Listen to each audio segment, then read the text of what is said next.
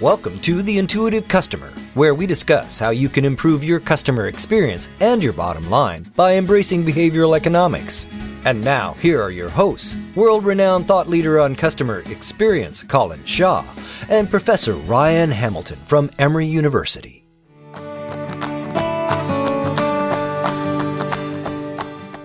I mean, if I think back to the early days of the internet and those very cluttered websites, that as soon as you see a cluttered website, you think, bloody hell, that's old.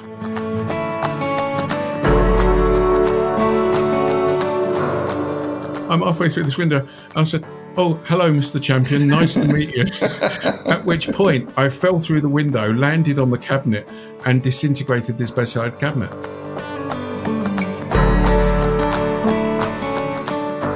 Human beings form impressions very quickly, and then those become kind of the basis for what happens later. We can go back and revise what happens later, but we've now got a baseline that we have to work off.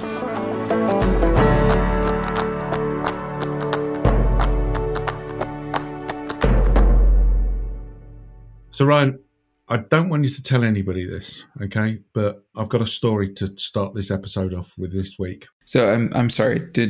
Did you just ask me to not tell anybody about a story you're going to tell our thousands of listeners on our podcast?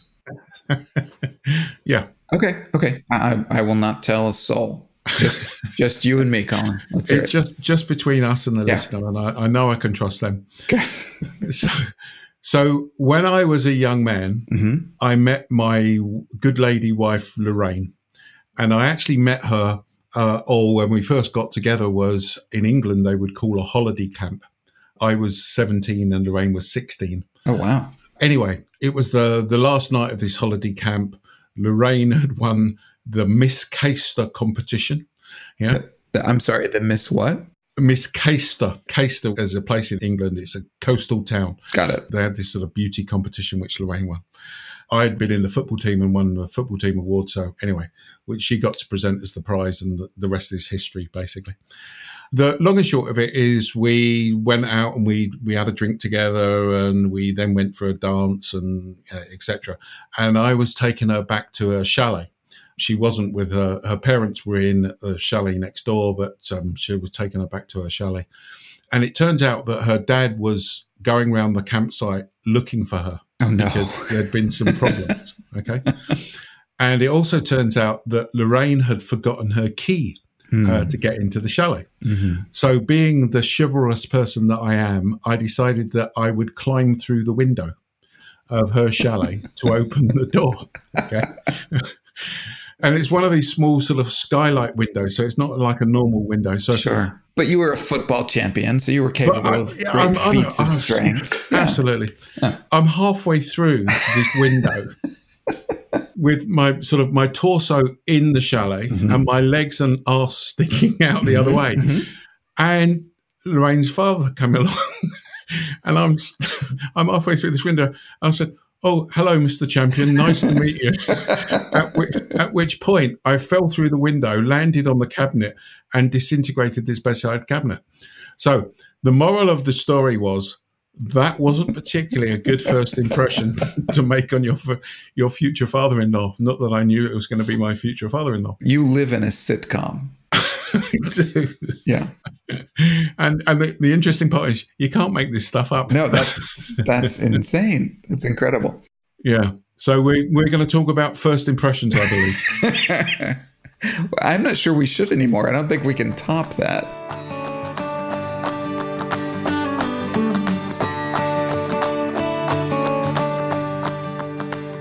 Yes, we are going to talk about first impressions. Can you imagine that if that was one of your daughters and you suddenly met this 17-year-old young man climbing through the window of their chalet, which is next door to you, and you know. Well, one of the things that I look for in people that my children are dating is their skill at breaking and entering. Because that's just a life skill. I mean, you never know when you're going to need that. So that would have impressed me. Yeah, I wasn't called a cat burglar. I was called an elephant burglar. You know, whatever gets the job done. I think the fact that you were eventually able to marry this girl whose father you were introduced to in this way speaks to your skill in sales and customer experience. I think that this sets you up. It wasn't what I would call a deliberate customer experience. Gosh, I don't know how we follow that, Colin. All right. So today we are going to talk about first impressions and, in fact, digital first impressions. The thing that led us to this topic was an article, Colin, that you found and that you sent me. The official title of it is Predicting Users' First Impressions of Website Aesthetics with a Quantification of Perceived Visual Complexity and Colorfulness, which rolls off the tongue. Yeah, it does. Yeah. And we will put the link in the show notes. So check out the show notes and the link will be there. So this is a peer-reviewed scientific article written by some computer science professors, and we won't go into detail about the findings in particular, but essentially what they did is they showed a bunch of people, a bunch of websites. It was more than 450 different websites.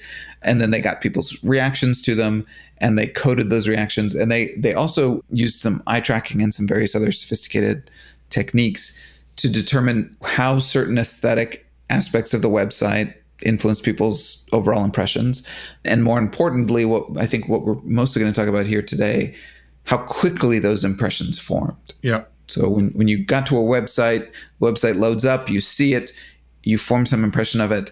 How quickly did you form that impression based on interacting with the website? And that the headline finding was it was about 500 milliseconds. Wow. Yeah. Incredible. So half a second, essentially, when people formed that initial opinion of the website, which on the one hand is shocking. Yeah. Right?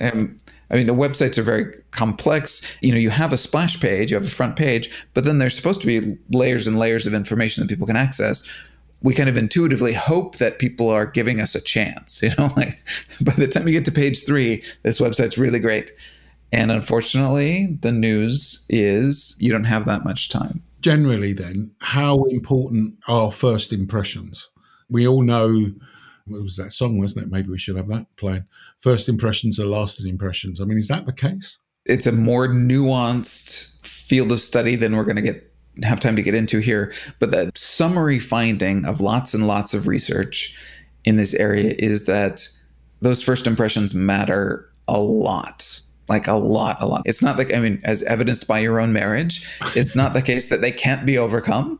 But human beings form impressions very, very quickly. And then those become kind of the basis for what happens later. We can go back and revise what happens later, but we've now got a baseline that we have to work off of. So that's it's effectively like the anchor point, or it's going this. So I don't know, and I'm making this up now, but, on a scale of 1 to 100, as to whether I think this website looks good and is going to be useful to me, then I'm going to give this a 75 because of that first impression. And now my impression of that will go up or down depending upon what I see. Yeah, no, that's a great way of putting it, right? So if your initial impression was a 75 and then there were some features on it that you liked, then you might boost that up to an 80 or an 85.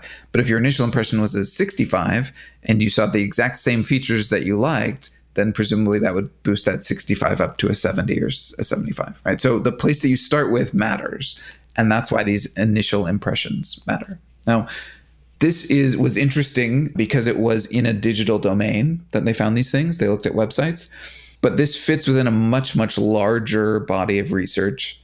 It's sometimes called the thin slice research domain, where they show people very, very quick bursts of information or just very, very little information, and they ask people to form impressions of it. One of the more famous studies in this area, they had data on college professors' student evaluations. So at the end of the semester, the students fill out an evaluation of the professor and rate them on a number of different characteristics. And they had that data. They then took video clips of these professors and showed it to a different group of students who had never had them, and showed them just short clips. I can't remember if it was 30 seconds or a minute of this professor teaching, and had them rate the professor. And the correlations were very strong. So people formed impressions of this professor after just a few seconds that were very, very similar to the impressions that people had of this professor after an entire semester of having them teach. It gets worse than that, though. They showed another group of students the same video clips, but they stripped out the sound. So it was just a few seconds of the video of this person teaching. So just the body language. And still, the ratings were very, very highly correlated. Right. Well, as a teacher who's not very handsome, I got to tell you, I was not pleased with these findings. Well, I guess that goes into the question I was going to ask, which is that about the attractiveness of the professor, or is that about the way they looked? Is that, and I guess the answer is everybody's got something slightly different that they're looking for. But what's the criteria of that? Is there a criteria that we should be looking out for? So this is where we get into some of the nuance, right? Physical attractiveness will certainly be a part of it, although you can be kind of in a college professor setting, you can be too good looking. I mean, I'm not, but in theory, that happens for some people. It'll depend on the specific setting. Certainly physical attractiveness is one of the components. But when evaluating, for example, a teacher, a lot of times what you're looking for is authoritativeness or kind of wisdom or experience or charisma. People may evaluate those in other ways than just physical attractiveness. There are gender differences. So how those impressions are formed so quickly is much more complicated. But the fact is they are formed, and they are formed very, very quickly. Right. And just for people's knowledge, if you go to the show notes, you'll see that there's a link to Ryan's bio, which has a picture of him. So if anybody wants to rate Ryan... I need to update that bio.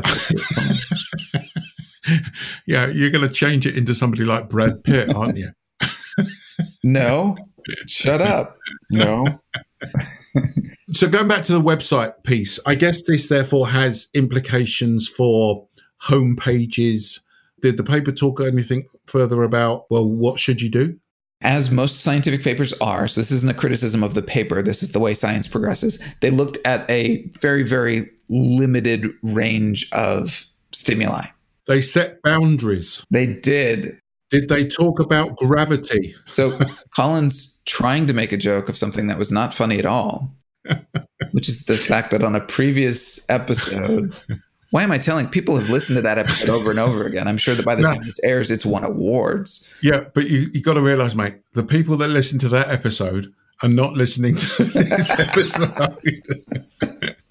I used gravity to explain a concept we were talking about, and I did a great job in doing so. And Colin just wasn't as into using physics to explain customer experience. Vote 2, right? Well, the first vote is the attractiveness of Ryan. You'll see that in the show notes. We are also going to put a link to the podcast that Ryan's referring to in the show notes. And you can listen to all about gravity and tell us what you think. I don't like either of those ideas. But in the interest of moving forward, in this paper that you found, they looked at aesthetics of the website as measured by what they called perceived visual complexity and colorfulness, right? So how complicated the website was. And again, without getting into the weeds of their findings, they essentially find that varying levels of complexity and of colorfulness will lead to better initial impressions. There are going to be a lot of boundary conditions around those findings. So I don't want to leave people with the impression that they should therefore have super colorful or super bland websites or super complex or super... That's a much more nuanced discussion than we can handle in a purely audio podcast. Yeah. But I presume the old adage of less is more. I mean, if I think back to the early days of the internet and those very cluttered websites. Yes. That as soon as you see a cluttered website, you think, bloody hell, that's old. Whereas if I go to the other extreme of just the Google homepage, if you like, which has just got the search bar basically on it, that's another extreme. But certainly it seems that less is more. As a general rule, yes. Not cluttered tends to be better. There are certain colors that seem to draw the eye or result in a more positive result than other colors. Lime green seems to be not a good one to use, in case you're curious. Right. The general rule of not overwhelming people and then also not having it be too boring. The specific findings of this specific paper, to me, are going to be less useful to people than the general idea that you better get those first impressions right. And some of this will go back to our discussions about segmentation, because I'm sure that there are segments of the market for whom different visual elements will be more appealing than others. knowing what your customer finds appealing and making sure that you've got that design right, so that the first thing that they see when they open your app or open your website is appealing and intuitive to them. That first impression that they form in that first half second is going to matter and is going to drive further evaluations. Aren't we really talking to a certain extent there about just expectations? I'm thinking about, I think I've mentioned in the past, I had an experience with a company that sold glasses direct. Yeah. Eyeglasses direct. My expectation was that when they said, go here and find tracking, you're going to be able to track your order, I was expecting more to have something like Amazon that would tell you where they are and everything else. What I got was hardly anything, which made me go, actually, this isn't very good. I guess going back to my 75, it started off with me going, well, actually, that's like a 50, because I was expecting far more. Yeah. I mean, I think that the way people form these evaluations, even those instantaneous evaluations, is absolutely going to be based on their own experience and their own expectations. So back to your talking about websites in 1994 and how they were designed versus websites now and how they're designed. Well, people have 20 or 30 years of experience now interacting with websites. And so they now have a completely different set of expectations that they're bringing to evaluate your website. What might have resulted in a positive instantaneous evaluation 10 years ago might now result in a negative instantaneous evaluation because our expectations have updated, because we have more experience. What is your digital or physical experience like from a customer perspective? What should you change? How do you compare against your competition? Whether you're a small, medium, or large-size organization, why not let me or one of the team review your digital or physical experience by undertaking what we call an experience health check. In this short and affordable engagement, we will act as a customer. And if that's not practical, we will talk to your customers and we will assess your experience against best practice. We will then provide you with a series of actionable recommendations for change. If you're interested in finding out more, just go to beyondphilosophy.com/healthcheck. That's beyondphilosophy.com/healthcheck. As we're talking about this, what's coming to my mind is, and we did this podcast a little while ago, so again, we'll put the links to this in the show notes, but the whole area of measuring customer emotions over digital. Yeah. Just a sort of recap for me, which I think is really important, actually. One of the challenges in the digital environment is you're not there when the customer is experiencing these things. Mm-hmm. So you can't tell what is happening. You can't tell, for instance, going to the first impressions, whether a customer is frowning, being surprised, or being joyful or something like that. But we talk about facial expression. And facial expression is, again, just different to facial recognition. Facial recognition is going, I can see that this is Colin or Ryan because they're recognizing, the computer's recognizing your face. Facial expression is recognizing the micro expressions that you give. And again, just so we're clear about what we mean by a micro expression, it could be the raise of an eyebrow. It could be the slight smile that you have or frown, etc. And effectively, what the software is doing is it's looking for those micro impressions. And therefore, basically what you can therefore do is you can actually test this stuff. So you could put your website up and you can get customers to sit in front of it. And you can even do this remotely, by the way.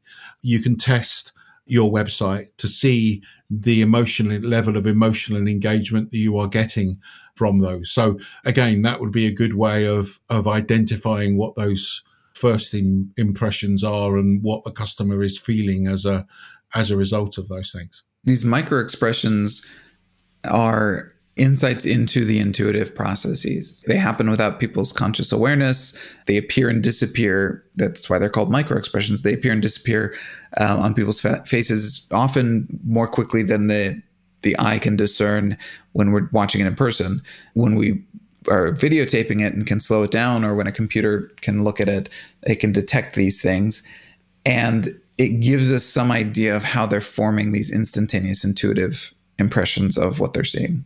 Yeah, and certainly when we've used this with clients, what you can start to see is through, and by the sounds of it, this paper talks about it as well, not just through the micro expressions, but also through the tracking of the eyes. You can see where the person is looking, so you can see the particular hotspot that's causing that. So and again, it could be good or it could be bad. Mm-hmm. But the other thing, Ryan, it makes me think is that clearly a first impression basically says your homepage has got to be good.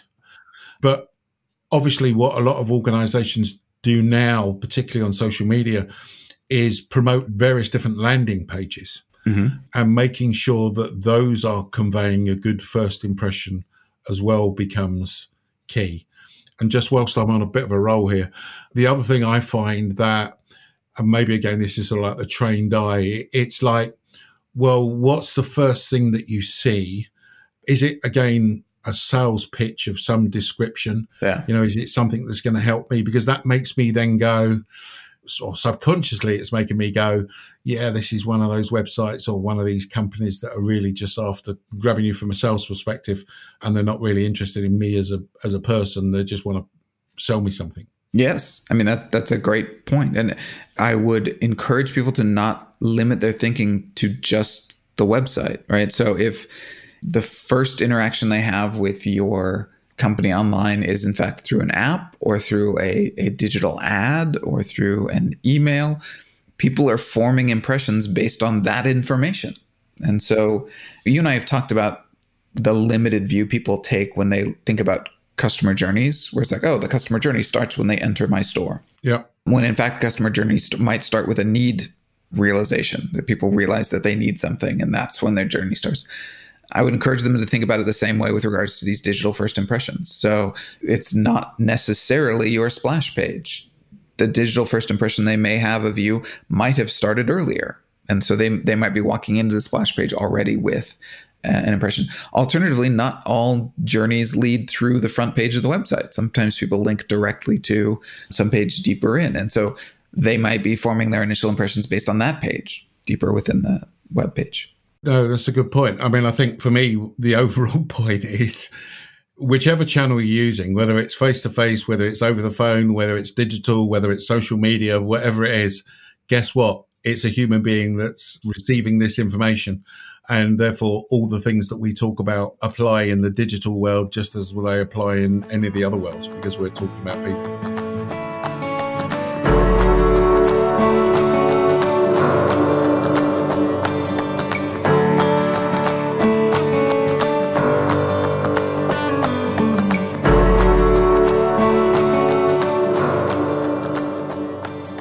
I don't know if it's time for us to kind of give our takeaways. Yeah. That's where I was going to go with this. We've done a couple of episodes already on digital transformation and how to apply this behavioral science to digital spaces. I'm sure we will do more because it's a very important topic. But the key takeaway from most of these discussions will tend to be all the stuff that we've talked about that matters in other settings and offline settings and so on still matters in digital settings, because people are people. And that's neither good news nor bad news. Things are not fundamentally different in the digital space, but they do come with unique challenges and unique opportunities. As you mentioned, Colin, you can't necessarily observe people as easily in a digital space. That's a con. A pro is, though, that you have the opportunity to make changes a lot easier. Right. So if you want to change the first impression that people have when they enter your retail store, now we're talking about a lot of renovation. Yeah. We need to really change things a lot in the physical space. That can be expensive. That can be very difficult to experiment with, to optimize. On a digital space, I mean, you already mentioned a lot of firms have multiple different splash pages that people encounter depending on where they're coming from when they get to the website. These are opportunities to experiment. These are opportunities to change things around, to try to optimize and improve that initial experience, because it matters, and it matters a lot. Yeah, building on to those sort of recommendations, the great thing that I've said before, I make no excuses for saying it again, test things. You got to test them. And in the digital environment, as Ryan's just said, it's cheap to be able to do that. Second thing is, the thing I love about digital is you can measure everything. Yes. So measuring it and understanding what you're getting back. But the key part for me is the interpretation of that data. And you need to interpret that data with the behavioral science hat on effectively and looking at that data from a scientific perspective. And I would genuinely encourage people to look into this whole area of measuring customer emotions online. And again, if that's something we can help people with, then let us know. But that is a really, really powerful way of doing things. Lots of organizations do that for adverts. So they create an advert online and then they test it with to see that's the most effective advert. But you should absolutely be doing it with your customer experience and with any other campaigns. And it's quite simple to do. So last thing we would ask you to do, and that is, it really helps us when you leave a review. So if I could ask you to go on to wherever you're getting your podcast from and leave a review of how you think we're doing, that really helps us. We're really pleased that the podcast is growing. We'd love to be able to get out to more people, and doing a review helps us go up the rankings. So please, I would encourage you to do that if you would be so bold. We know that you've already formed an impression of us, that happened immediately. Now you just need to tell us. Yeah, we strive each week to live down to them. That's right. So, thanks very much for listening, everybody. And we look forward to talking to you next week. Cheers.